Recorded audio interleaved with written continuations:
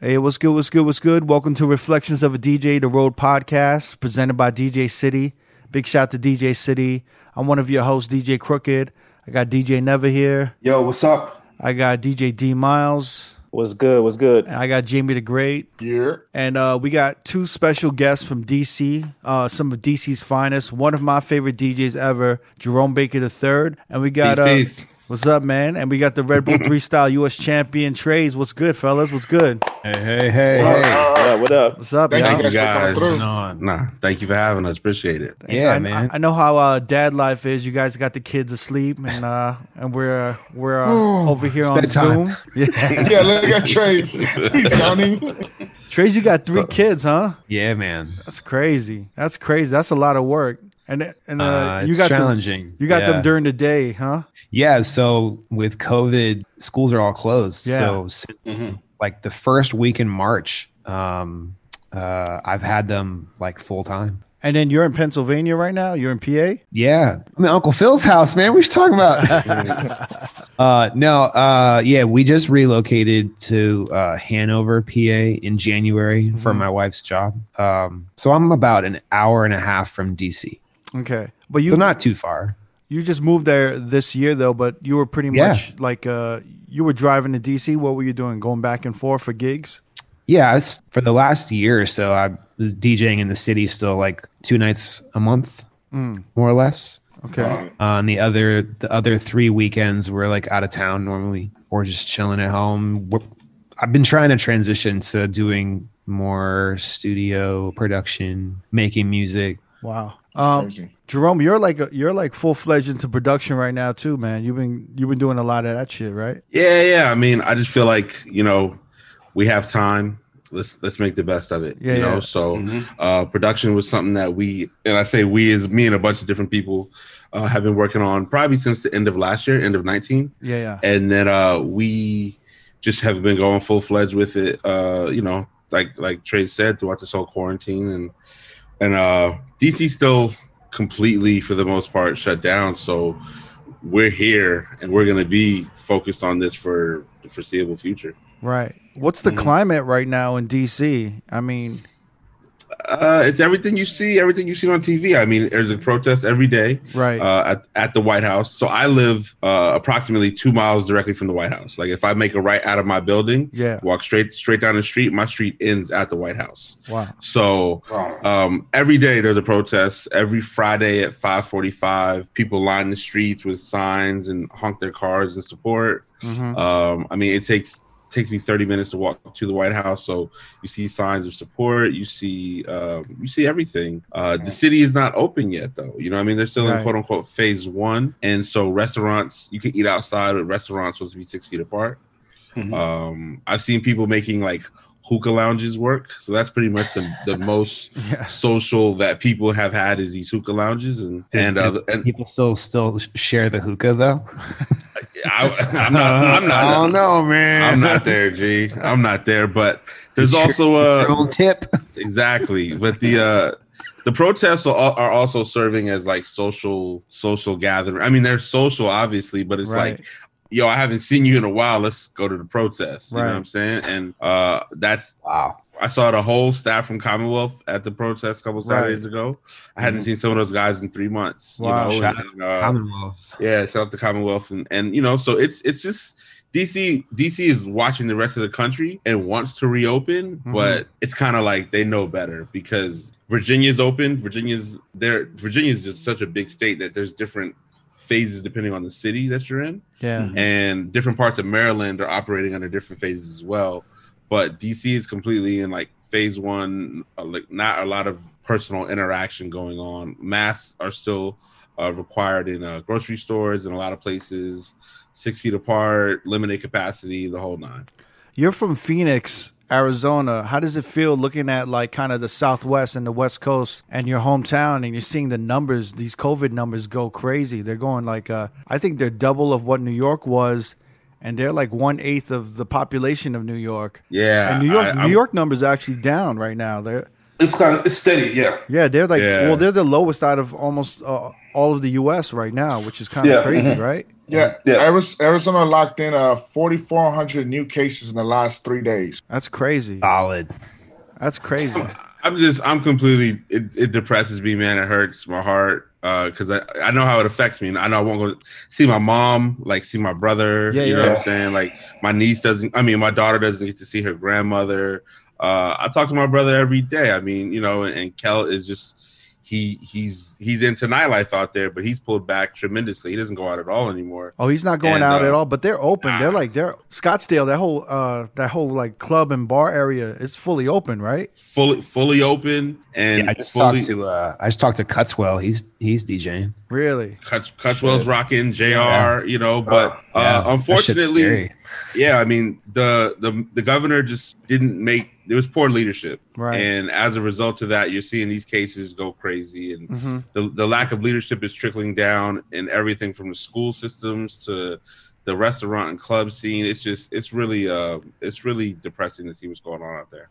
I feel like the West Coast and the Southwest had like a pretty mild, you know, they got hit pretty like mildly with the COVID-19. And so when they reopened, I feel like they were rushing to reopen, but you know, they didn't take the necessary precautions. And even here in Vegas, no one's wearing fucking masks. I mean, people look at me like I'm crazy for wearing a mask. Like goddamn right. Yeah, it's almost like some shit, you know, and it's weird because in New York, if you walk around without a mask, like motherfuckers are gonna yell at you and curse you out. Like, why the fuck ain't you wearing a mask? Yeah, I mean, DC people will walk across the street from you if they're not wearing a mask. Like I go on a walk with my daughter every day. We're wearing masks. So people will cross the street and kind of get out of our way. And it's like, you should. Like, she's more important than you are. You know what I'm saying? So right. Across the street. But in terms of Arizona, I think what happened too is you're absolutely right. Like there was a low reported case to start.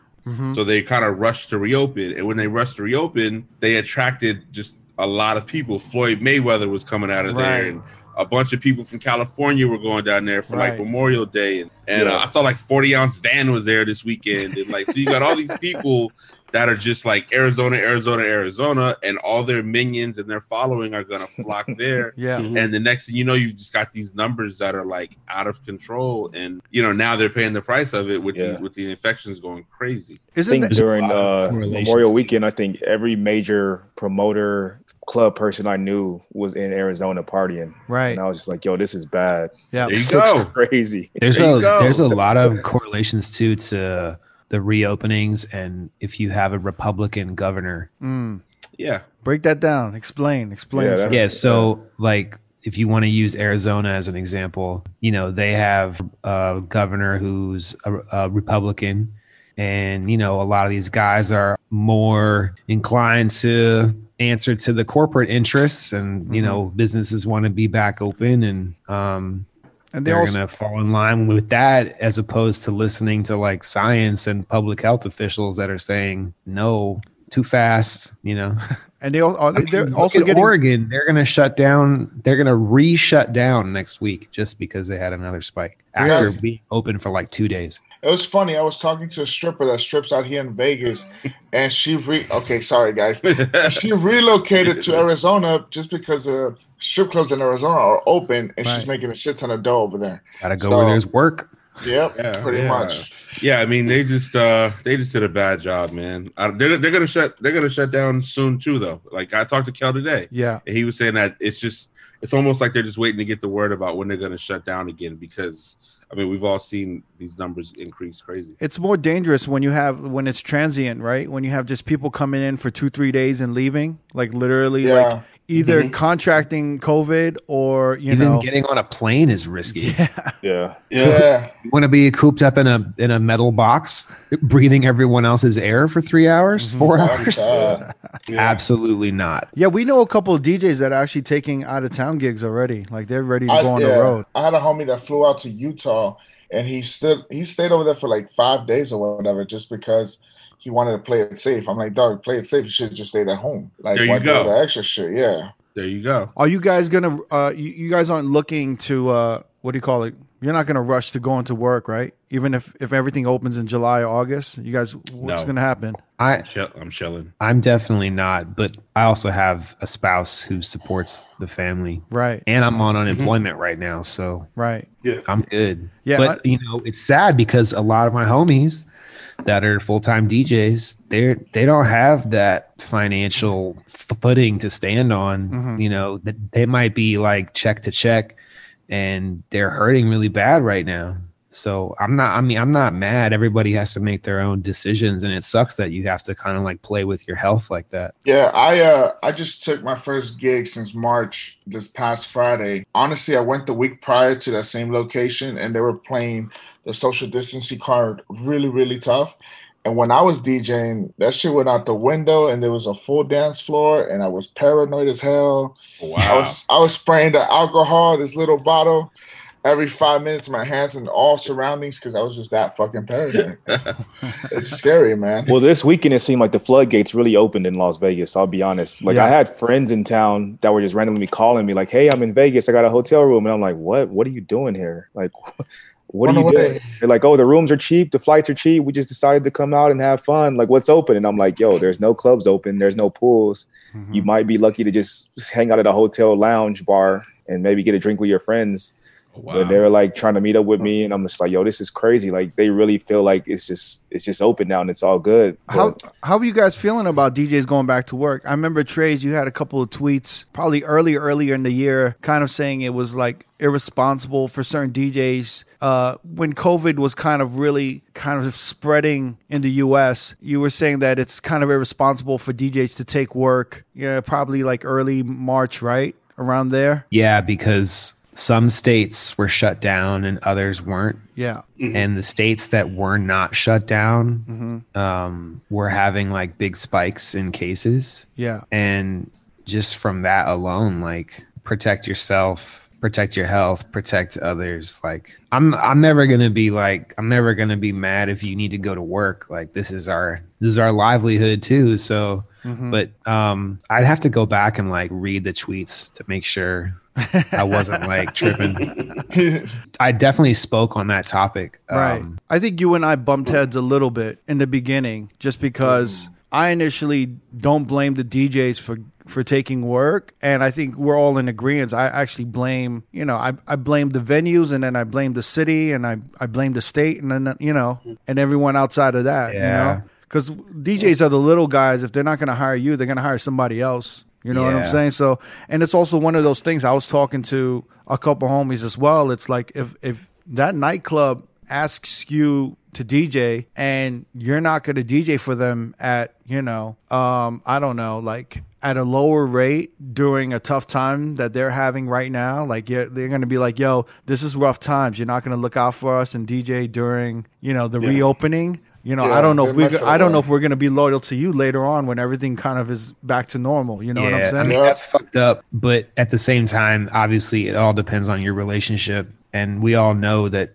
this whole business is about building those relationships. Right. Yeah. That relationship is solid, and you're good. And you can even back that up with a contract. You can be like, "Hey, everyone's hurting. I need money too. Yeah. Maybe I'll cut my rate for like 6 months. And then when everyth's back to normal, we got to go back to the regular rate." Right. Got it. And you can get it in writing. Yeah, absolutely. Yeah. That weekend of March 3rd and 4th, I think it was the first weekend in March, I actually voluntarily stayed home because everything I was reading was looking really, really bad. Yeah. And I didn't want to get sick, like, period. And I was like, I don't need to come. And my first Friday and first Saturday of every month were in DC. Normally, like I had 2 regular gigs monthly. And I passed them off to a homie. I was like, "Hey, do you want these?" I don't feel comfortable going. And literally the next week they shut it down. Wow. Crazy. And I had friends that actual weekend that was like, "Yo, this is the last weekend we're going to be DJing for a long time." Damn, he kind of called it. Jesus. And I was like, "Yeah, I played that weekend. That was like March 14th, I think." Yeah. 14th. So both I worked for the same company Friday, Saturday. So they cut the openers Friday, Saturday. They're like, hey, it's gonna be slow this weekend. We need you to rock the whole night. All right, cool. It's like 11 to 3, no big deal. And you know, this is like black party, so like nobody's showing up till like 1:30 anyway. So I'm like, all right, bet I get to play what I want to play for like 2.5 hours. Like, y'all gonna get these Kaytranada jams all day. Like, I don't even care. All the right? remixes, every single one. And the nights turned out to be fantastic, right? Like it was super cracking. Like, you know, the sales were through the roof, the whole nine. The Sunday, pulled up to the club at 11 o'clock again, and this is when I think things were a little bit more mainstream in terms of things need to be shut down. And I remember all of DC being like, it was like a ghost town. It was absolutely nobody out. It was like March 15th, around that time, I believe. And, you know, it's been like that ever since. And like, I've been taking these walks at night, and I see people wanting to they'll get their to-go drinks, and they'll stand outside the bar and drink them and stuff like that. But there's no activity out here right now. And it's just something that needs to be accepted and keep it moving, because we're not going to be in the clubs in DC probably until the end of the year or maybe even next year. I think it's scary because I keep telling all these DJs to take advantage of unemployment or the PUA. Like Nevada just got the PUA like 2 weeks ago or so. Yeah, like about 3 like in 2 weeks ago. 2 weeks ago, and then Cali, I know, was like probably a month or so ago, probably before that. Some of these guys that I know got unemployment for like 5 to 10K, and a lot of people got that. Yeah, a lot of people they got like the unemployment from the top of the year. They got it from going back to March, like when COVID first hit. Yeah, they had that second week of March. I got back pay from I claimed from like March 6th on, and I got back pay. It took 7 weeks to kick in, though. Really? Jesus. Yeah, but I got all the back pay in one lump sum, and then the weekly kicked in after that. Yeah, right. And then you just have to file every week and go on the site. You just reminded me. You gotta go on there. File for this last week. Yeah. Every Sunday. Every Sunday, 6 o'clock, B. I'm there. Me too, man. Soon as I wake up, I'm on our computers sending out claim. That's the first thing he does. They laced me with a debit card. Yeah. Nice. Goes up on the debit card. Yeah, DC has that too. We got the debit card in the mail, and then it just transfers every afternoon right to my regular bank account. Damn, Nevada got a rush card too. I think we got one of those. The rush card. The rush card. The rush card. We went from wanting the black card to getting the sunflower card. Everyone should try to file. I mean, what do you call it, Jamie? You haven't filed yet, right? I filed today, actually. Okay, good shit. I got a walkthrough by DJ So. Shout out to DJ So. He helped me out, did the walkthrough, and it was so I filed today, and hopefully it kicks in soon. Yeah. And if it doesn't, I'll wait for that 10K. I think it takes a while for Cali, but you're gonna get that shit. I had consulted with a couple of lenders about the PPP loans and stuff like that. Yeah. And one guy from United Bank told me that he ran my numbers from my taxes from last year, and he was like, dude, you're just going to get more money from unemployment. Just do that. Yeah. And he was right. Yeah, look at Chase's face. The checks suck compared to what I'd be making DJing every weekend. Yeah. Yeah. But at least you're getting something. Yeah. I can buy groceries. Exactly. Pay your mortgage. Get the diapers. I ain't gonna front, man. I ain't gonna front that. One still in diapers. That shit. I know that shit helped a lot of DJs. I was talking to a bunch of them, and it just relieved a bunch of stress that they were feeling. You know. Did anybody most definitely? Did anybody think about being irresponsible and just buying some other shit that you're not supposed to buy? Like you're like, oh, look at Jerome. I can't. I got a daughter. I can't do that irresponsible. I have a story about that. So in April, like mid to late April, when we were starting to get heavy into streaming, I was having the same issues everybody was having with trying to stream OBS and run all your shit off the same laptop. So I was like, well, the laptop I have doesn't have dedicated graphics, so let me look into buying a new one. And my homie, shout out to Stylist Chris, he was like, Apple has a business lease, and you can lease a MacBook Pro now, and it's like $100 a month, and you can get the crazy maxed out one that is like $5,000, but you just lease it, and then in 2 years you get a new one. Wow. And I was like, all right, cool. So I called up the Apple business guys, and it's actually like a personal consultant if you do the business route. And the guy straight up told me, he was like, because of the industry you're in, we have to instantly decline your application. Wow. Really? Because we know you're not working, and we know you're not going to be working for a long time. He said, if you're in restaurant, music, arts, film, TV, instant no, declined. Wow. I don't care about your credit rating, money. And I was like, I can give you guys like bank statements and taxes for past years and all my Schedule C's. And he was like, doesn't matter. Wow. That's weird. Damn. They lost a lot of money out. That's odd. But he told me it's because for the last month, because this was like end of April, for that month, so many people were defaulting on their payments. Oh, okay. Got it. Why would they keep giving money out? I'm not mad. I'm like, okay, I get it. But that April was like I feel like April was a rough month for a lot of people. Like that was the one. That was new territory for everyone. I feel like people were still trying to get the footing. That shit was rough. Like a lot of motherfuckers hit me up. Like, I don't know what to do. They were stressing out. They were like, I gotta move. I gotta move back home. Yeah, everything. It was just crazy in April. And people thought things were gonna open up back in April, like in mid-April, just the end of April. Yeah, we all did. Yeah, man. But I think a lot of it too, though, is as morbid as it sounded, and it was as difficult as it may have been to hear. Crooked's been saying for a while, like, yo, y'all need to save y'all money, like. He's been saying this for a long time. And listen, man, I listen to the podcast every week. I know what y'all talk. Y'all are the funniest dudes. And sometimes that message goes over people's heads. But, yo, there's a silver lining into what he's saying. And it's like, I'm not blaming DJs for not being responsible with their money. Because, hey, I have 80 pairs of sneakers in my closet. So it's all good. I understand where we're coming from.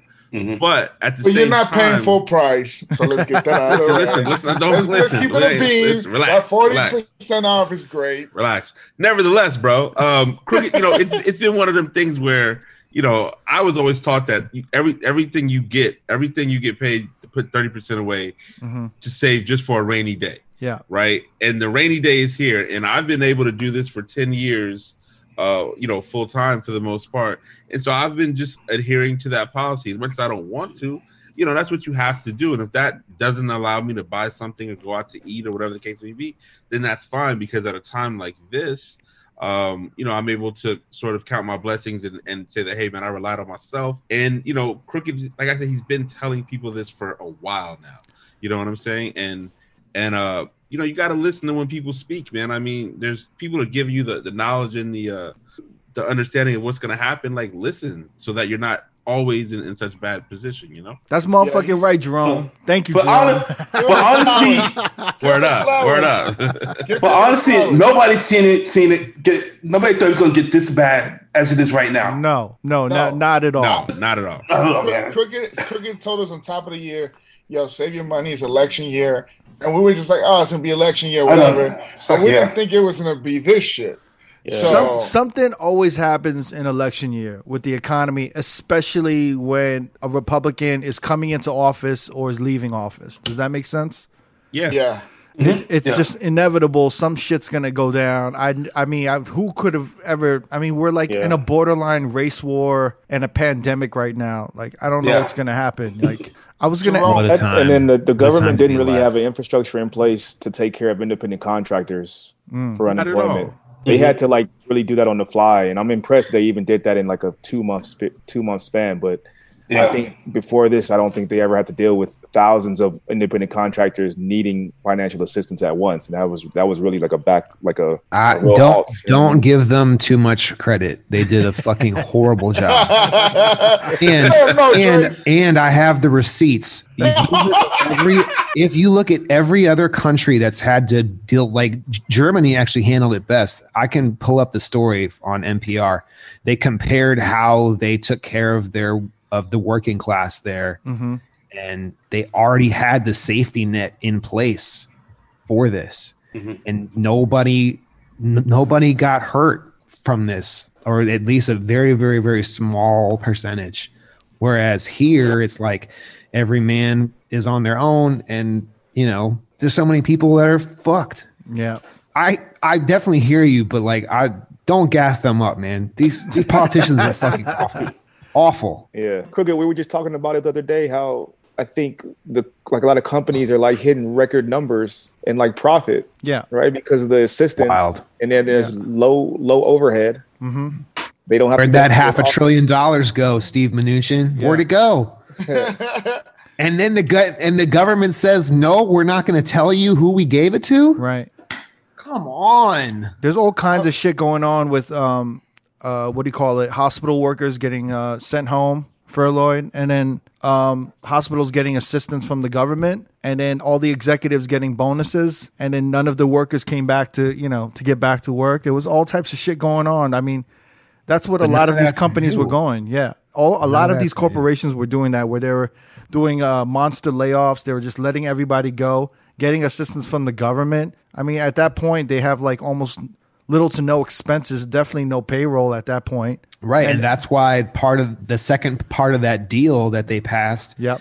they said that if a company was going to take money on the assistance tip, they had to promise that they were going to keep their current workforce until like September. And they weren't allowed to lay anybody off if they agreed to take money. I personally know a dude in LA. I personally know a dude who requested assistance from the government, got the check. As soon as he got the check, he laid everybody off.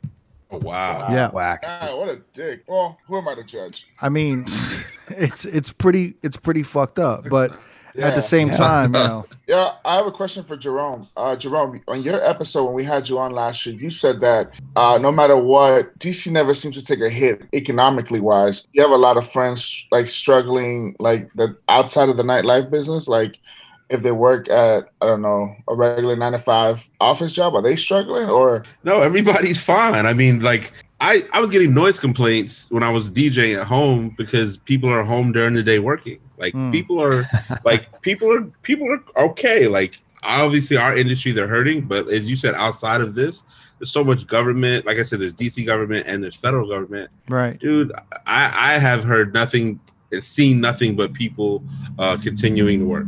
It's a big bubble. Yeah. I was thinking about that too with DC because you have so many universities there. So you have tons of professors, student like faculty, government faculty. So I was curious what the situation is with like all those people like in that university realm. Some of the people that I know, like that I was playing basketball with or whatever, there were kids that went to like GW and stuff, and they had already paid their money, and so they were just told in the middle beginning of March that that classes were done and were going online. But I haven't seen anything about like professors losing their tenure or like people losing their jobs in that respect. I mean, again, nightlife is really the only thing that I've seen take a hit because everybody else is just working from home. You know what I mean? Like people go out for walks 5-6 o'clock and the neighborhood is flooded, or people are out during the day taking walks because they got to.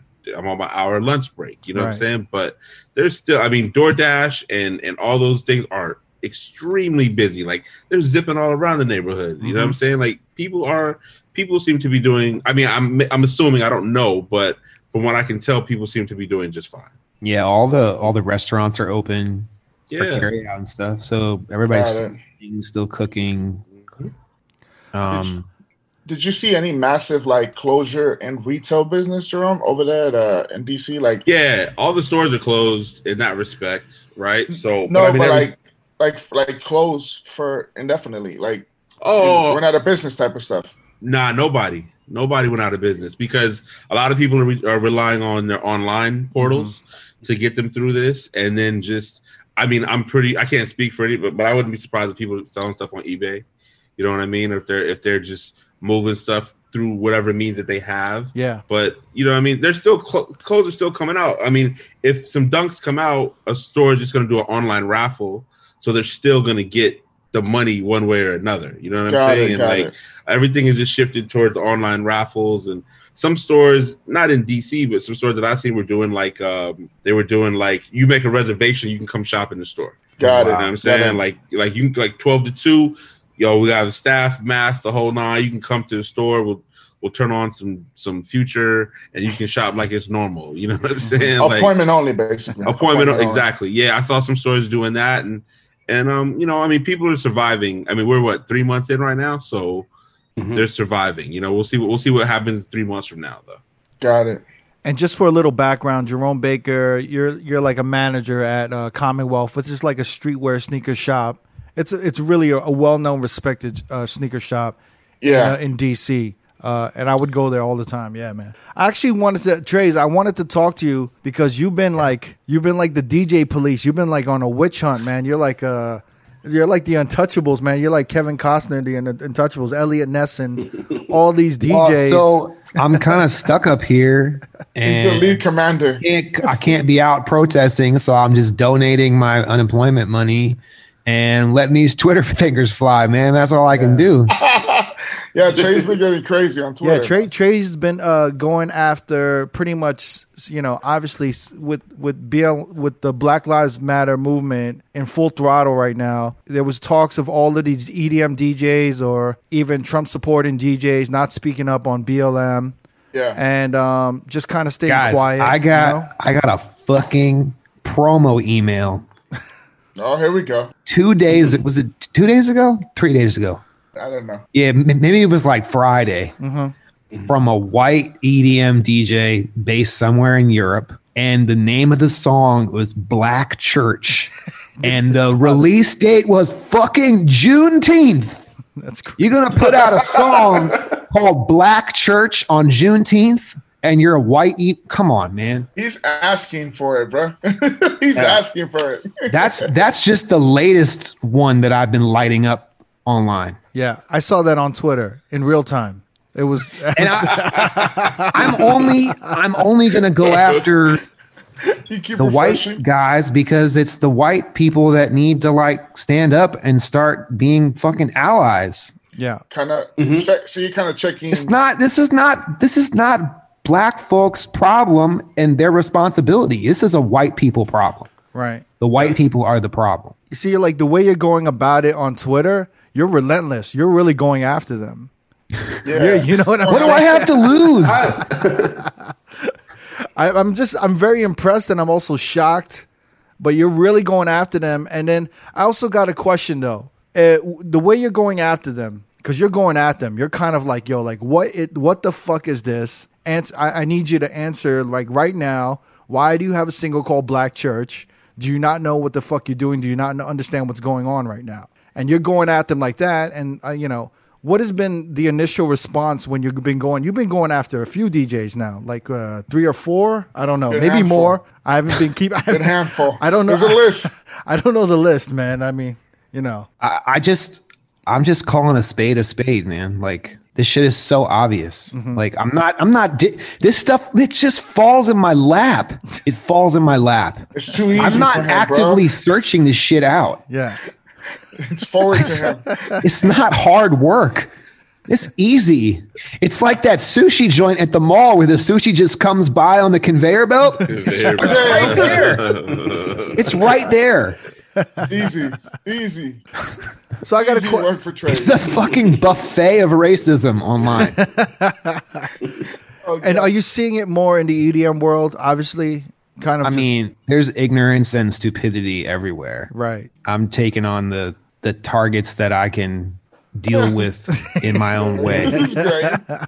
I mean, do you do any before you go at anybody? Do you kind of do the research and see maybe? Oh yeah, of course. Okay, I'm not gonna like come at somebody sideways before like I do my Googles because I tweet like every other day. Do your Googles. Mm-hmm. Nice. Yeah. Because I was just thinking sometimes you went illy willy with shit. But I'm glad you do the research. Yeah, no, I don't want to look like an asshole. Well, you're DMing them initially, right? You're kind of like, look, you should. What is this? You should think about what you're doing over here, or what you're saying over here, right? Yeah, or email, or like I'll hit them up privately. And then at what point do they just kind of dismiss you, or they just kind of dismiss you initially? It's like, well, what the fuck are you talking about? Do you get a response at all? And that's when you go to Twitter? Yeah. Do you try to fix it internally before you take it to the streets, or? To the streets. Yeah, I mean, generally I'll reach out, email or DM, and then be like, hey, this isn't cool. Mm-hmm. Like if we want to use the Black Church thing as an example. Right. I got the email promo in my promo email, just showed up in the inbox, and I was like, what is this? And I was just blown away at how disgustingly tone deaf that could be right now. Did you listen to the track? I saw his responses on Twitter, and it took like. Wait, what did D-Miles say? What did D-Miles say? Did you listen to it? Did you listen to the track? Absolutely not. He might have a message. have He not might have a pressed message. It might have a message. Right.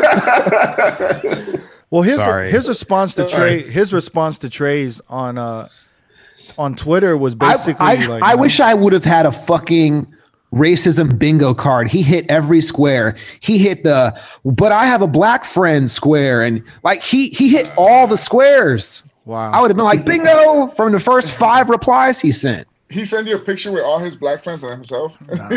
No, but the point is, like, it took 10 of us replying to his replies to get him to see that he was wrong about this. And after like a half an hour of this, friends of mine were adding him and adding me and being like, yo, just let him put the song out with that name. Let him dig his own grave. right. So he's gonna put it out. No, he changed the name of the song and the release date because of me. Smart. That's all I wanted him to do. Fucking Elliot Ness over here. You see him? Just take him motherfuckers out. All I wanted him to do was change the song name and change the date. That's it. Yeah, he got on the front and said, I know who you are. I know what It's crazy because his response on Twitter was more focused on, my team has been working really hard on this. My team. He's got like 340 followers on Twitter, so his team is working on it. Right. My team. Do you think I've always wondered this? Is shame the best way to kind of like educate white people? No. It's not. And actually, I'll get angry and I'll say some like, not like something out of pocket, but I'll say some like cancel culture shit online. And I have a good friend who always checks me, Adam W. He's a 3-style DJ from Canada. I think he won 3-style 2015, maybe. I can't remember. Anyway, he always says like, no, that's not the way. Like, right. Cancel culture, you have to like give them a chance to right the wrongs. And he put me back onto a podcast, and maybe you guys can drop the link with this podcast of a guy named Daryl Davis, who's from Maryland. Actually, he grew up in the DC area, and black guy. He convinced 3 members of the Klan to quit the Klan. Wow. Oh shit! Did it all through befriending them and finding common ground, right, and convincing them in a respectful, intelligent way that the shit they're doing is crazy and wrong and racism is bad, instead of like attacking and shaming and some of the tactics that I might use. Right. But check out the Daryl Davis podcast if you want to learn more. Like the second podcast is literally called How to Argue. And this applies to any arena of life. Right.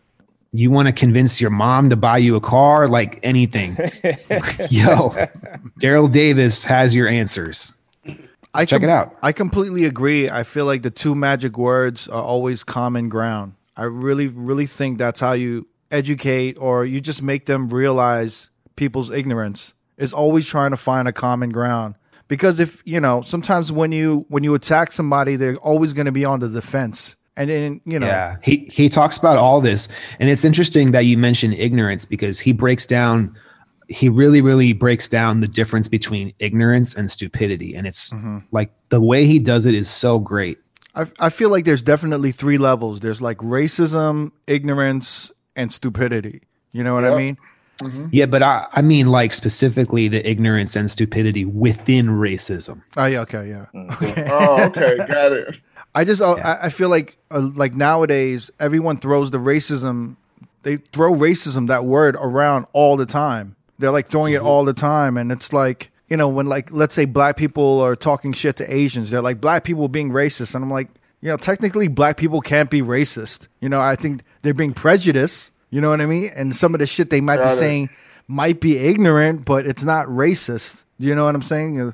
Racist is really dealing with power. If you really analyze the word and where that word stems from. But what we're seeing a lot of is prejudice. You know what I'm saying? It's like almost impossible for a quote unquote minority to be racist. You feel what I'm saying?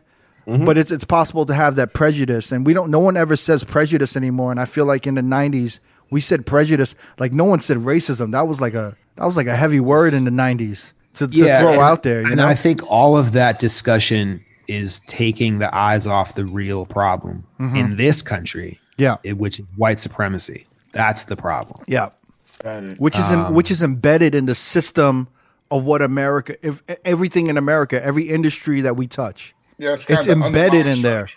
It's like and there's people that will deny it and explain it away in every level. Mm-hmm. How do you guys feel having kids right now? I mean, obviously, Trey's, your kids are so young. I don't know if you can have that conversation. Jerome, obviously, your daughter might be too young to have this conversation. But how do you guys feel with what you're seeing now? What's going on in the world? Like, how does it make you feel? Does it worry you about your kid's future? Does it make you actually feel better about what's going on now? It's kind of like, all the ugly truth is coming out now, and maybe we can do something about it now. How are you guys feeling about this? Like looking into the future? I don't think it's. I mean, my daughter's 7. I don't think she's too young. I mean, she has a painting that says "Rest in Peace, George Floyd" that I'm staring at right now. Wow. You know what I mean? And she's very aware of what's going on in the country, and we have very, very honest conversations. I mean, I'm not breaking it down to like things that are super, super specific per se, but I gave her a very basic knowledge and a very basic understanding of why she's seeing things like this happen, why people are honking their horns, why we're outside clapping, Black Lives Matter, a very basic understanding. And she asked questions. And that's the thing about it is my daughter has just finished 2nd grade. So they're consistently fed information time and every day. Right. And now this is our new education. This is what we're learning about right now. So, for me, I grew up in Arizona, as did my brother. So like when you're the only Black kid in your class every year for like the first 15 years of your schooling, you start to pick things up. You start to kind of understand things. You start to realize like, okay, or like certain girls you can't date because their dad doesn't want you to come to their house and things of that nature. Or you know what I'm saying? Like kids pick up on things really quickly. You know what I mean? And that's something that I think that, especially now with social media and things of that nature, even more so, and just a constant news cycle, and like my daughter, I mean, we don't have cable. We don't really watch TV like that, but I'll definitely let her know what's good. And so she's aware of what's going on in the world, and even my mom is from Newark, New Jersey. So like a big part of her that shaped her identity was like the riots when Martin Luther King Jr. died. So my mother is very pro-Black and very just like, she's a strong woman. And so she imparts that knowledge and that wisdom to my daughter every time they speak, especially now what's going on. She's making sure that, are you watching? Are you paying attention? Like, she's not even talking to me. She's talking to my daughter. Like, are you? And I have to follow that up. You know what I mean? So I think that kids, and obviously everybody's different, but I think that kids are aware of what's going on because I've seen them at the protests. You know what I mean? There was 50,000 people downtown last weekend, and there was a ton of kids of everything. You know what I mean? And so it was wonderful to see, and just to know that, like, hey, these kids are going to be the ones that are really going to continue to help push change. And even though they're 7 now, in 3 years they'll be 10, and in 3 years they'll be 13. And by the time they're 13, I mean, they'll have a voice that is going to be louder than a lot of people's currently. I had a completely opposite experience from Jerome. I grew up in DC. I went to a majority minority high school. I think there were like 263 countries represented at our high school. Oh shit. It's like 100 languages. It was crazy. I didn't get to see a lot of racism in the DC area, even though it exists, and I see it more now that I'm older. But even with all of that, my education was still lacking a lot of Black history that's being pushed to the front now. Like, there's grown ass people that had never heard of like the MOVE bombings or Black Wall Street and Tulsa, like all this stuff. Like, people don't know about that because they don't teach it in schools. Nope. So I think it's really important that you have to follow up whatever the kids are getting in school with you have to supplement that with some more of the real shit that you can give them at home. You know, And history is so whitewashed. I would say growing up, we learn more about idolizing a person like Christopher Columbus and more than Malcolm X or Martin Luther King. They made Thanksgiving look like a feast, like a big party, like a big celebration. And then when you grow up, in reality, she was a massacre, and it was crazy. And it's the same thing. Like, I think we only learned about Martin Luther King leading up to the holiday, and after that, it was kind of gone. Obviously, the 2-year-old and the baby, they're not getting anything. But my older son, he's 5. When we read stories every night, we're trying to include as much diversity as possible. You know, my wife bought them shirts the other day. We got like a Harriet Tubman shirt. That's dope. We're trying to like read books. We got books about Gandhi and MLK. I'm not going to drop the like heavy, violent racism information on him yet because he's 5, but I think starting with diversity is a good place to start. And then when they're old enough and it's appropriate, you can be like, hey, this is what's been going on for 400 years here. And just to pick up on what Jerome said, it's questions. You know, he's 5. He's asking a little bit of questions here and there. Like when we drove through Hanover the other day, the last Saturday that there were big protests all around the country, there were protests up here. There were about 100 and 200 people out in Hanover in the center square protesting, and we drove through. And he was like, why are they all out here? And what are all the signs for? And we explained it. Got it. I mean, we didn't have MLK Day growing up. You know what I'm saying? Like Arizona was one of the last places to get it.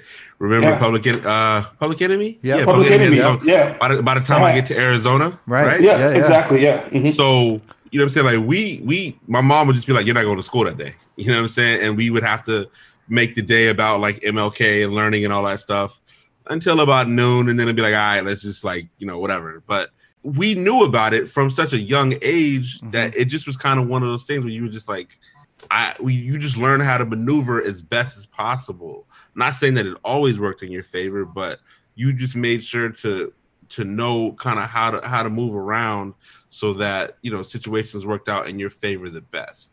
You know what I'm saying? But it was always very telling about parents.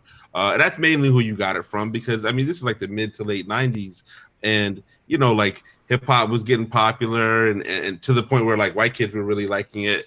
And I mean, even in Arizona, the black kids we're like the super minorities. It's like white kids, Hispanics, black people, and then like indigenous Native Americans, right? And so, you know, we knew from the jump, like, yo, we're minorities. It's cool. Like, it didn't bother us so much, but you just always kind of understood, like, all right, this is how we got to operate in order just to be successful. And even like, you know, like Trey said, like my mom was an educator, so she always made sure we knew about Black Wall Street, and we knew about Philly, and we knew about just a lot of just atrocities that happened to people of color across the entire spectrum, so that we could be a part of any conversation and be speaking from a place of intelligence and not speaking from just like looking like a victim type situation, you know? I'm about to say, when I was in school growing up, only black people they talked about in history was Martin Luther King, Harriet Tubman, slavery, and that's about it. Other than that, they didn't talk about black history. Like a lot of stuff I know now, I didn't learn until like within the past 10 years. Like I never heard about the Black Wall Street. I never heard about June 19th. I didn't even know what that was until like maybe less than 4 years ago. And they don't. We got a lot heavier education on that. The 3 music teachers I had from grade school to high school were all black, and they're all my inspiration. That's the kind of diversity that I'm lucky to have that. Yeah. That kind of diversity growing up. I wish everybody had that. And maybe if everybody had that, there wouldn't be so many racist people. Absolutely. Yes. Well, I think it still goes back to systemic racism, because if you know the impact that African Americans have had on this country, it lessens the blow, or it lessens your angle to have to give them less power. In the sense, like I didn't know until I was an adult that African Americans created the street system or the filament for the light bulb. They invented everything. Yeah, all these inventions. Like if I had known that as a child, that's empowering. And you feel that empowerment, and it allows you to feel like you can become something. Right. Yeah. And so the more you keep that hidden, the more control you have, and that's systemic. And that all goes back to systemic racism, right? Yeah, I mean, I also think it's just about, like, unfortunately, I know I can only speak from my situation, me and Kel, but like our mom just realized that from an early onset. Like, we're in Mesa, Arizona. It's 1988, and there are 400 kids in my school. There's 5 black kids. Like, we're gonna have to really do some extra here just to make sure our kids get a fair chance at education, math, science, all that stuff. Okay, cool, they can get, but when they come through these doors, they need a little bit of extra something so that they're just not lost out here. You know what I'm saying? And even though my daughter goes to a really incredibly racially diverse school, I still keep the same mindset. You know what I'm saying? Because they're not necessarily teaching about Black Wall Street or Juneteenth or all of these things for kids. Yeah, if you're on Twitter now, you can learn a ton of stuff, right? But but in the classrooms, they're not necessarily speaking to it. And so, I don't mind having to go the extra work because I'm gonna make sure my daughter knows what's in these textbooks. I'm gonna have some extra work for her as well, and then I'm gonna have this sort of cultural work for you that is gonna be able to help you make sure you see yourself in a positive light. Yeah, that's great. That's a lot of work, but I think it's important. And as I'm getting older and I'm seeing all these parents, you guys,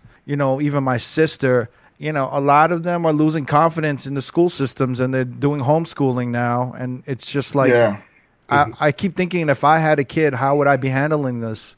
With my kid entering middle school or whatever, how would I approach it? Because I don't think the schools really prepare any of these kids for the real world. Like I've been like tutoring my niece, who's like, about to start high school, probably, later this year in September, in the fall.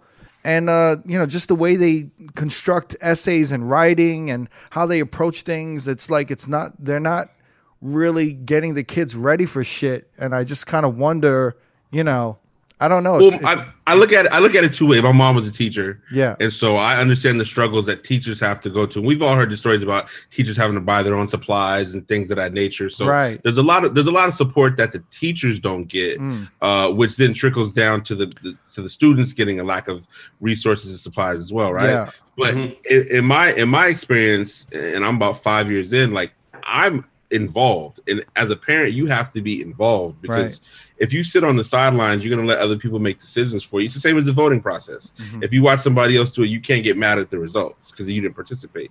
The PTO, they know my name. Hey, that's Mr. Baker. He lives around the corner.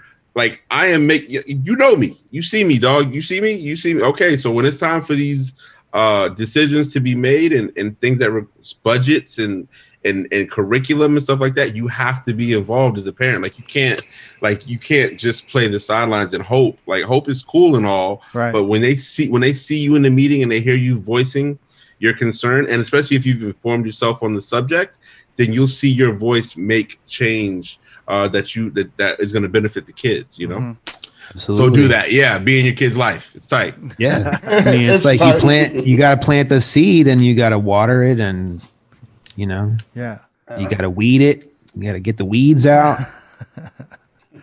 fertilizer you have to nurture and tend to that plant and let it grow strong. There's so many so many analogies there with like being involved. Yo, Jerome, I got a question for you. I was listening to Stephen A. Smith earlier. I listen to his podcast almost every day, and he was focusing today talking about like what's the end game. Which podcast? Stephen A. Smith from ESPN.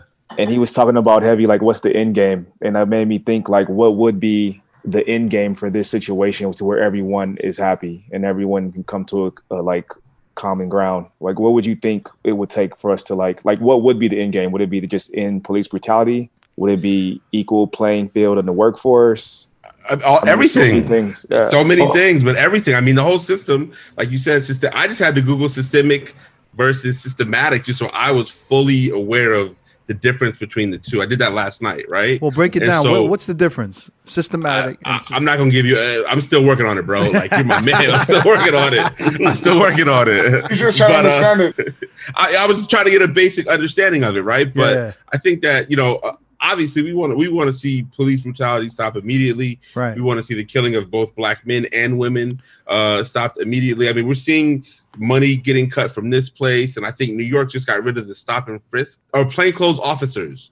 New York just abolished that entire department like today. I saw that. You know what I'm saying? Right. 19 officers resigned in Georgia, and we've got police morale is low, but they're like hanging black people around the country now. That's you know crazy. what I'm saying? Like That shit is wild. It's wild stuff. But then like lesbian and gay rights are saved by like some it's so much going on, yo, that like I think that everybody has a general understanding. We want to just change what this. It's like the foundation of the country is so rotten to the core. Mm-hmm. You have to dismantle the entire system.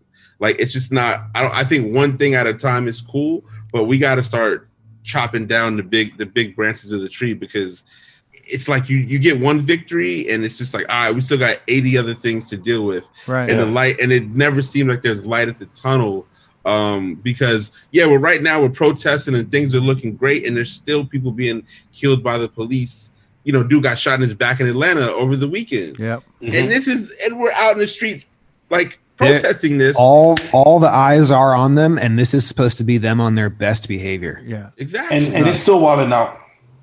So I think it's difficult to find one thing.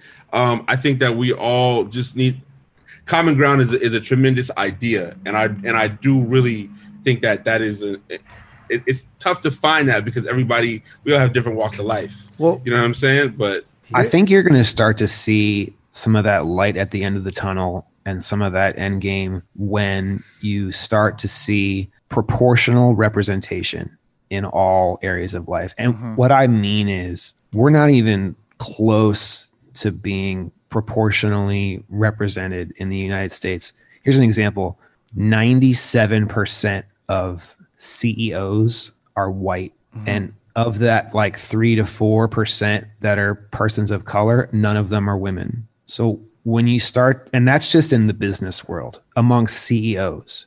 So when you start to look at proportional representation and you say, okay, well, X percent of the population in the US is black, and you look down the road to 2050 when we're going to be a majority minority country, and by 2050, if we don't start seeing some proportional representation in Congress and in business and in all these other areas of life, you're going to start to see a real big problem. Like if you think it's bad now, it's going to get really bad, because you have to have that proportional representation of people being your leaders. You can't have all one color, one race leaders with a gigantic minority population underneath you. There should be an equal amount of everybody at the top. And when you see that happening, that's when you'll start to see more of the light. But I don't see that happening anytime soon.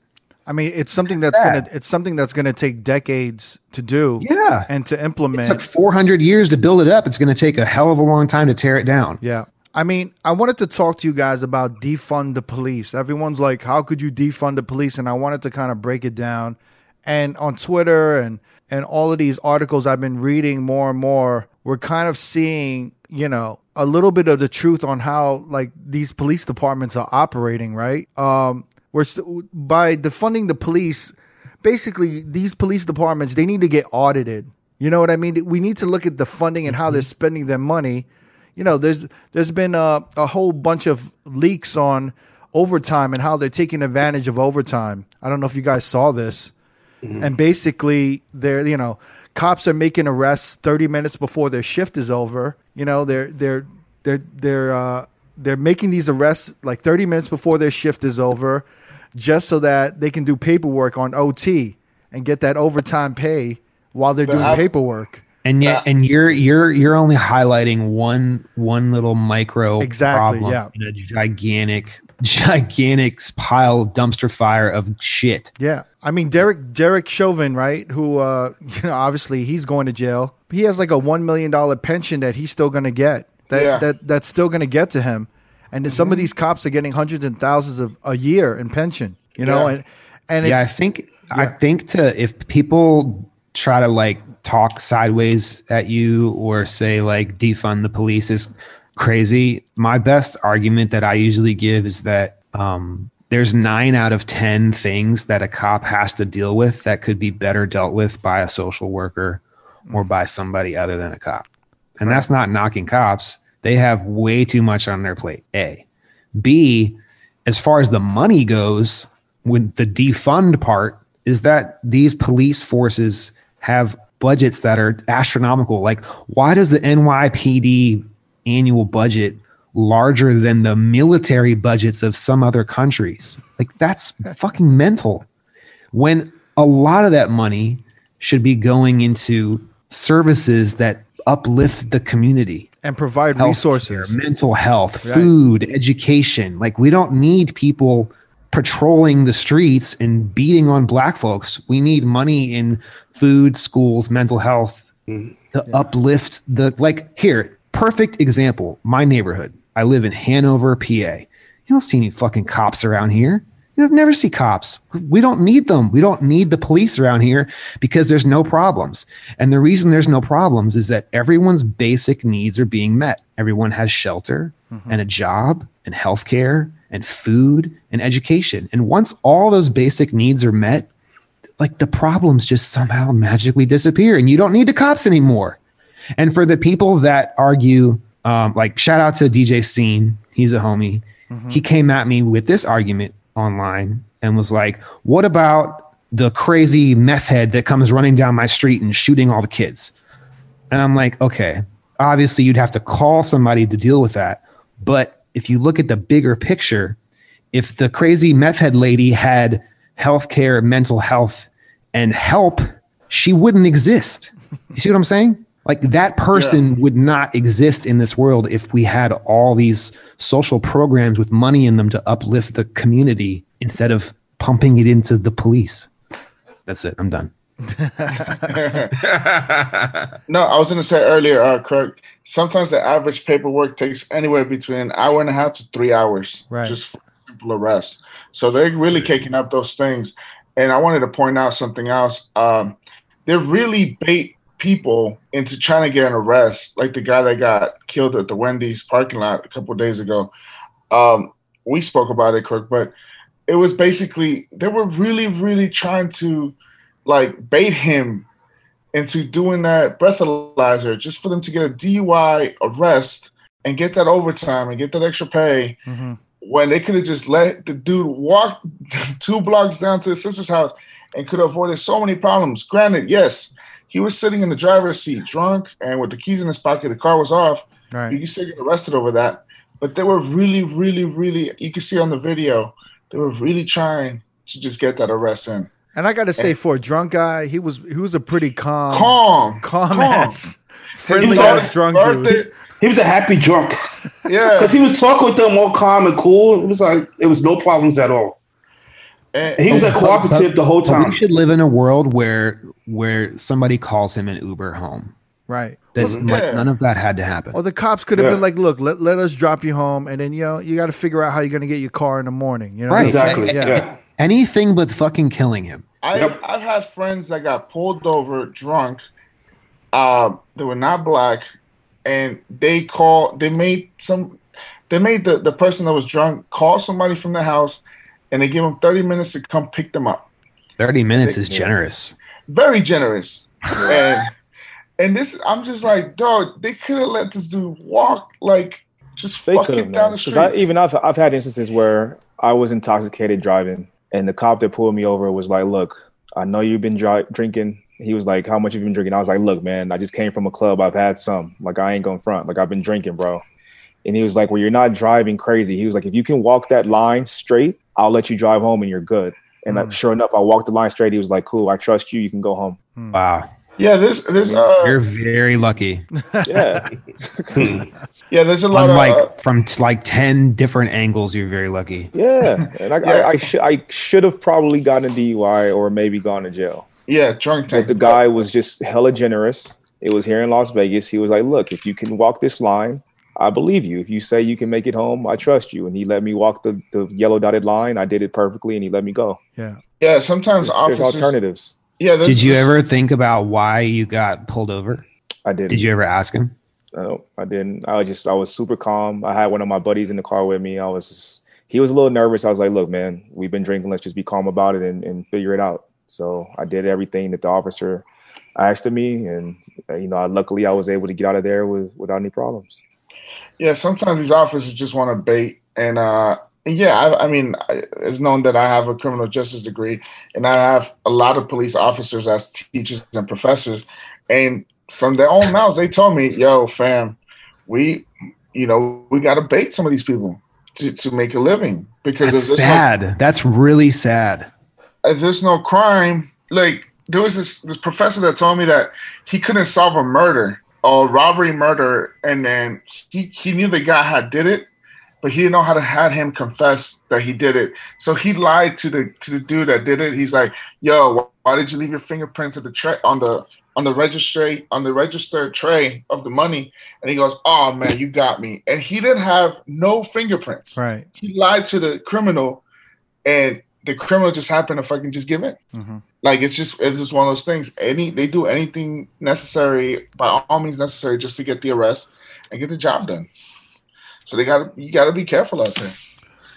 Well, I think in New York, Governor Cuomo just had a press conference. He's really feeling himself because the New York numbers are down for COVID. But he was also talking about police reform, and actually he was saying that he's initiating this thing called the Reform and Reinvention Collaborative, which is basically local leaders to sit down with their local police and come up with their own new design of public safety, how it's going to function specifically in each neighborhood. And he's doing this for every city and county in New York State. And we're also seeing in Minneapolis, they announced their intent to disband the Minneapolis PD and invest in community-led public safety. So little by little, we're starting to see some of these changes and some of these conversations. And Governor Cuomo's saying, look, I'm giving all of you community leaders and the police departments and the police unions to sit down and really go through what is needed in the communities and in these neighborhoods, what needs to change. And he had a date of April 2021, which is next year. And he really wants to put this shit into action. Wow. And this is New York. Wow. So the fact that he knows that this is a problem, and he's given that speech where he stood with the protesters. He realized that this is a major issue, and it's been going on for decades, and it needs change. And it'd be interesting to see A, if he follows through on that, and B, how much money he gets from the police union every year. Yeah. And that's the real issue, right? The police unions, right? The unions are bad, man. Yeah. And I don't know if you guys have seen on Twitter the last few years, especially with the gun rights and gun violence and school shootings and stuff being pushed to the front of the news. And a lot of the stats you're seeing thrown out online for politicians are who's getting money from the NRA and who's got an NRA A rating and F rating, et cetera. Now the new stat is which politicians are getting money from the police unions and the union heads, and that's the new stat to throw back in the politicians' face to get them to follow through on these promises. And their budget steadily increases every year, right? They're continuously pushing for a larger and larger budget every year, which is insane. Yeah. And I think that people have to just sort of look at what's going to work best for their city and their town and their neighborhood, because obviously there's differences everywhere. Chicago is different than New York, it's different than Austin, it's different than LA, right? So you're gonna have to listen to community leaders, and I think you're gonna see a lot more problems come to the forefront as you start dealing with police, right? Because like I said, if LA might have a bigger gang problem than New Orleans or something like that. So we're gonna need different resources pointed towards LA, right, that are going to be able to solve their issues that aren't necessarily from a police standpoint. We're going to need more gang intervention and things of that nature. Whereas, we might have a different issue, like I said, in New Orleans or in Memphis or Seattle or something like that. So I think that there's an opportunity for police to be defunded and communities to improve their self-policing and sort of set a new standard for how America kind of polices itself. Because I believe there's a city in New Jersey, Camden, New Jersey. Camden. they abolished their police, I believe, last year, and they have a much better sort of relationship, the community within itself. People are doing a good job of self-reporting and things of that nature. Oh wow! Because they trust themselves. You know what I'm saying? Yeah. Like it's not a concept that I think is impossible. But people have to really sit down and look in the mirror and take themselves to task and say, these problems have been here. Either if we didn't create them, we contributed to them. Mm-hmm. So how can we stop contributing to them and turn around for the better for everybody? You know what I'm saying? Because I think that's one of the goals that, we have to look at. This is going to better everybody, not just the Black people in Spanish Harlem or, the Cuban community in Miami or this one or that one. Like we're looking at the betterment of everybody. Mm-hmm. Yeah. And then I was going to say that I remember I mentioned this in the past episodes. It's going to take a lot to reform the New York Police Department with having over 36,000 officers in just New York City alone. And wait, what is that? What is the average number of officers in different cities? Chicago has a little less than 14,000, and that's number 2. Mm. LA Police Department is under 10,000. However, their sheriff department is also roughly under 10,000, so you can double that to 20,000. But New York has 36,000 in just the city of New York. Right, almost double to triple any other city. Yeah, so crazy. Reforming all those police officers, and some of those officers should have retired a while ago, but just trying to milk the system. So that's why the budget keeps going up and up. You're having these new guys come in. However, the old guys are not going out; they're staying. Right. So it builds more of a $6 billion whatever right. The funding is. So do you guys? Go ahead. Sorry. Go ahead. I'm just saying. I just think trust is the biggest issue, and the lack thereof of trust in communities of color. Right. With the police. Right. So like there's 36,000 cops in New York City, as you said. Does that count Long Island or does that not count Long Island? No, that's just the city of New York, which is basically the 5 boroughs. Wow. Because there's still a police state department. So that's the Buffalo area and up. So this is not including upstate New York. No. Upstate New York has roughly under 4,000. So it's just trust, man. There's no trust. 40,000 officers all of New York. There hasn't been trust within communities of color in the police for 50, 60, 70 years now. Yeah. You know what I'm saying? And so it's going to be tough in 1 year to try to not reform it. I mean, even just to lay the conversations, to have just a basic framework of saying, okay, this is how we want to start to have the conversation. That's going to take 10 years. 1 year is not fair to the process. It's going to take me more than 1 year to have the amazing body that I want. You know what I'm saying? Like I'm well aware of that. That's cool. 36,000? 36. I mean, that's just, come on. That's wishful thinking in the worst way possible, because when the results aren't there, then people are going to turn around and point the finger and say, hey, we tried, but it didn't work. I mean, we'll be lucky to see any difference in our lifetime. You know what I'm saying? Correct. We might be in the middle of where like the real tension. I mean, I think this is all going to get worse, and I hate to say this because I if there's nothing more scary than seeing a person who had power and it's taken away. Does that make any sense?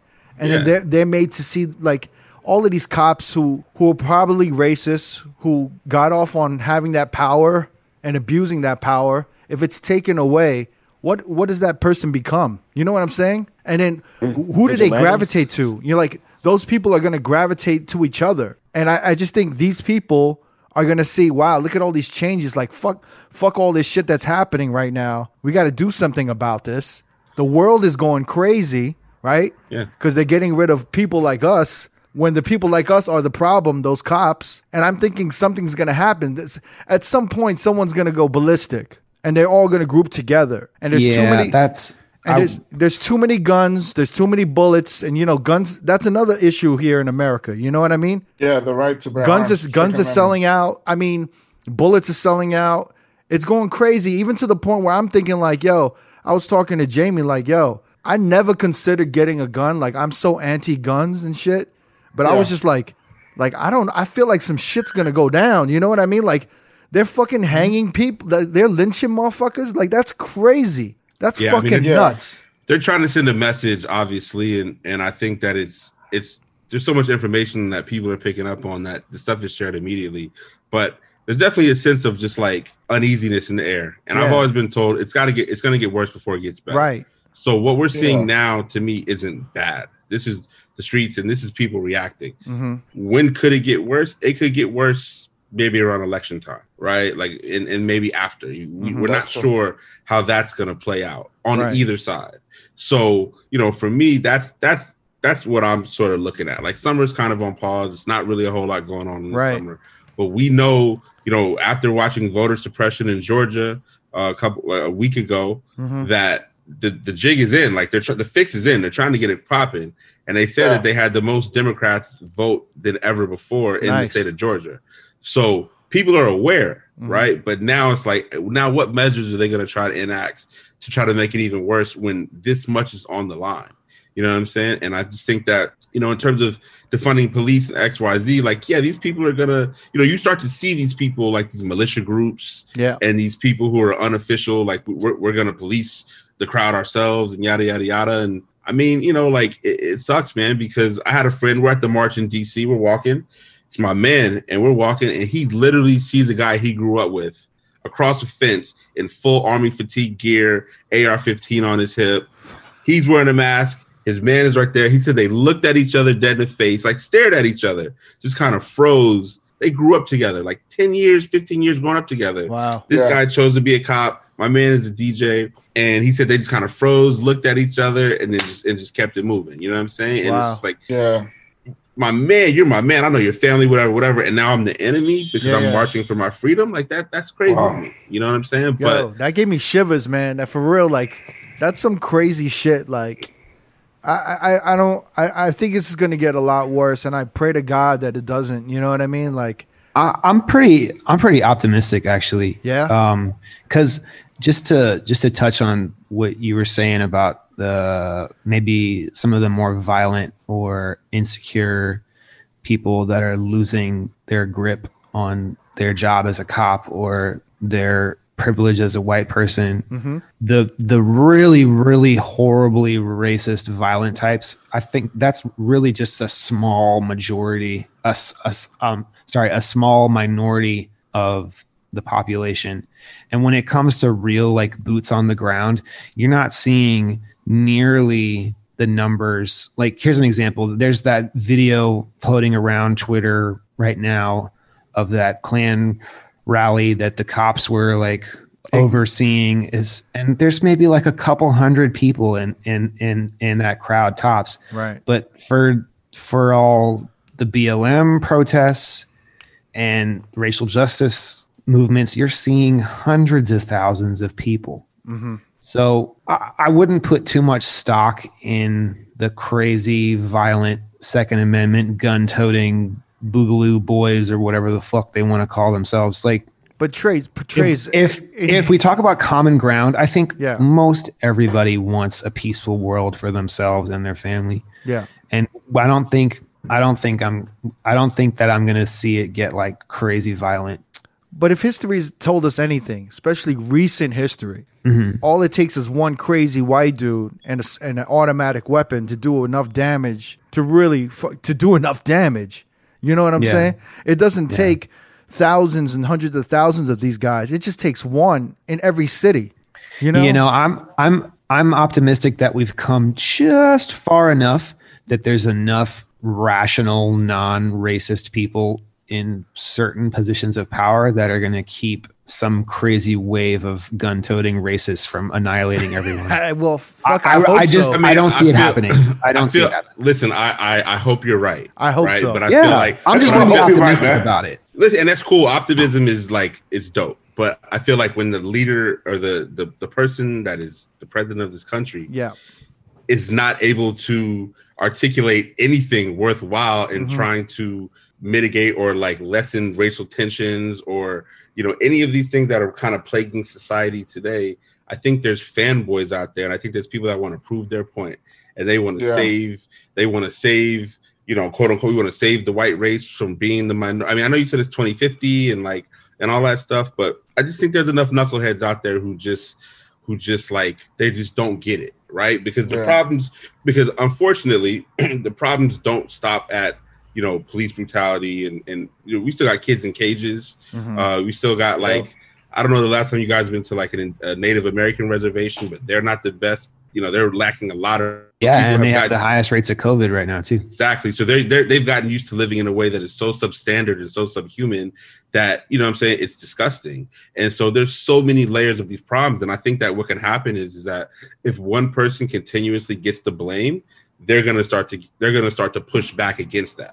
I didn't do it, even if their grandfather, great grandfather did it. And so I think that we're not dealing with people who are. And I'm not blaming you for any of this, Trey. Like, you're the man. No. But, you know what I'm saying? Like, sorry, Trey. No. I totally hear you, and you're absolutely right. But just to touch on your point about like the knucklehead types, that's what I'm saying about the stupidity versus the ignorance. I think the majority of them are ignorant, and when given the right information and when they're educated and they see what's really been happening and they continue to see the police videos and they continue to see the racism and they're just bombarded with it, all the ignorant ones are going to be like, wow, we've really been fucking up. We need to acknowledge our privilege and start to work towards a more equitable country. But the stupid ones, the knucklehead ones, the stupid ones are going to be a lot harder to bring around, and you can't fix stupid, sadly. But I think that of the Trump set, like 60 to 70% or more are just ignorant. And that last 30% are the really stupid racist ones. Got it. But it's the ignorance, and it's the willful ignorance that's really bad. It's the people like my parents' age that are like, oh, racism doesn't exist anymore, you know? I'm not worried about those people. I'm worried about the motherfuckers who are losing their minds on these streets. You know, people that I'm saying are the very small, that I think are the very small. But see, I'm worried about both, because the people that are parents' age, they vote, right? So even if they're not around, they're still voting, and their votes can affect change, good or bad, right? So even if they're not around for what they vote for, it's still going to affect us, my child, children, etc. So being naive and being ignorant and all those things is fine, but, and I know I touched on it and Crooked and I spoke, and I was like, man, I really don't feel like educating these people. Right. You know, and you don't, it's not your responsibility, and you, correct. And you should not have to pick up a fucking book or get on Google and look. It's all there. The problem that I see though is that if people haven't been listening to us for 50, 60, 70 years, and these things have been happening for the last 50, 60, 70 years, why are they going to start to listen now? What's going to change? What's going to make them feel like all of a sudden, oh my God, see, because when my mother was growing up, it was the hoses with the dogs and all that kind of stuff that you see in black and white film, right?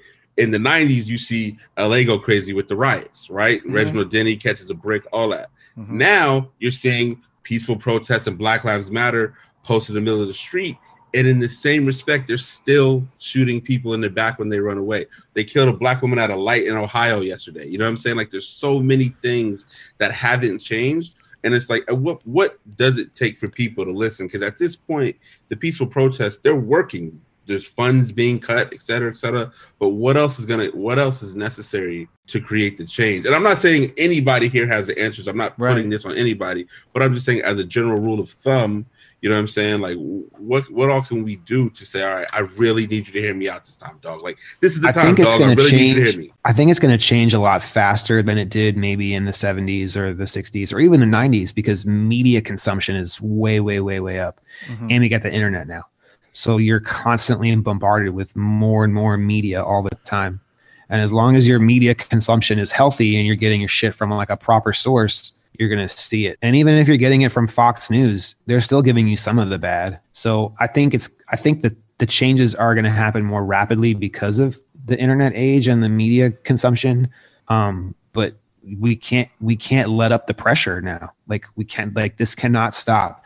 I saw some stuff this morning on Instagram. Like, if your timeline looks like it's going back to normal, time to shake the table. Like, people cannot get comfortable. We have to make people uncomfortable. Yeah. We have to make racists afraid again. I think you're seeing that with basketball. They're not sure if they want to come back, right? That's gonna be even part of our comeback. Is it, if you go to a club, are you comfortable with racism? Are you know what I'm saying? Like, can you go to a club over here and the protest is 2 blocks away, right? Because that's how DC works. Like 16th Street is where the protests go down. 18th Street is where the party's at. 14th Street is where it's literally right there, right? Yeah. So, you know, like it's such a nuance, it's such a multi-layered conversation, and it definitely, I think that the one thing you can say is you can't let up, right? No. People are going to need a break, so to speak, but taking a break doesn't mean letting your foot off the gas from the movement. You know what I'm saying? It can just be showing your support in a different way. That you might not be as involved as you were before, because hey, I just saw a stat where like mental health for Black people right now is like it's out the roof. Like people's mental health is really suffering as a result of when you turn on your timeline every morning, you're almost looking to see, did somebody else Black die, right? Or it's physical health too. I was ignorant on this, and I asked my wife, she's a medical professional. I was like, why is it that Black people's are more predisposed to like having higher incidences of diabetes and hypertension? And she said what she learned in school is that it's from the like hundreds of years of constant stress and anxiety. It raises the cortisol levels in their body. Wow. And it causes these chronic illnesses. And it's in higher proportions in people of color because they're under higher pressure, constant pressure, higher scrutiny, more stress, more anxiety. It's literally a physiological reaction. And I was like, holy shit, white people have literally been doing this to Black people for 400 years, and it's literally causing their physiology to change. Like, that's fucking crazy. But people don't know that. They just hear it in the news that, like, if you're African American, you may be at a higher risk for diabetes and take your whatever the fuck drug. Like, that's a big problem, man. Like, it's way beyond the mental. Like, the mental's bad now, but the physical's been there apparently. And I just learned this like a year ago. Oh man. It's a lot, and it's like it's funny because you see all these, like, you know, white people losing their minds, Karens going crazy, and the Karens, but it's just Karens like gone wild. That's you seen the meme of the 4 Karens of the apocalypse? This morning, yeah, I saw it. That's literally just this year, you know, like maybe months of it, and they can't even take that. But it's like, you know, in our whole society, at the job, or going on your way to your job, you know, going home, your kids, you know, everything in life, it's just everywhere. The racism, the systematic racism is everywhere. It's controlling everything. I mean, my boys they used to get stressed out going to certain neighborhoods. I can't go there. I can't date this girl. I can't get this job. I can't do this. There was so many limitations to almost everything they did. You know what I mean? And I live where I live now, because I knew that if I lived here, I can get a cab home at the end of the night. Like if I live in Southeast or Northeast, cabs won't take you over. This is before Uber. I've been living here for a minute, right? Right. Oh, cabs as in like cabs won't take a Black fare to Southeast. Correct. So that's sad, but it's very practical of you to do. But in the same respect, I'm like, for me, I'm gonna live in Northwest. I live in a nice neighborhood, whatever. And I say, oh yeah, like they're not supposed to ask you where you're going, but they'll ask you where you're going. Right. I'm going here. They're like, all right, cool, let's get in. But I know for sure, I've seen it where they won't pick up people who are going to the other side of town, right? Or I've had to have, you know, like women who, like, let's say it's a white girl's a bartender. I'll have her get the cab, then I jump in and I tell him this is where I'm going. Yo, that used to happen too. That used to happen all the time in the 90s and 2000s. I would have to hail the cab for my crew, and then my crew would just jump out, and the cab would either like drive off, or they would, you know what I'm saying? And it's crazy because a lot of the cab drivers are Black. Yeah. Well, in DC, that was a big problem in New York in the 90s, huge, and early 2000. Big problem. Yeah. It's probably still the same. Yeah. We have shared experiences, guys. Yeah. We're all in this together. It's still the same now, even with the Ubers and the Lyfts. They decline rides where they don't want to go all the time. Really? Yeah. Really? Yeah, wow. they do that. Yeah. That's crazy. I'm not gonna front. I make sure my Lyft rating is crazy though for that exact reason. Like, bro, I need to get to this gig, and Exactly. Give 5 stars, everybody. Everyone gets 5 stars. black man, see me. I'm just getting to the money. You know what I'm saying? Like, I'm not a threat to your life, bro. Relax. You know?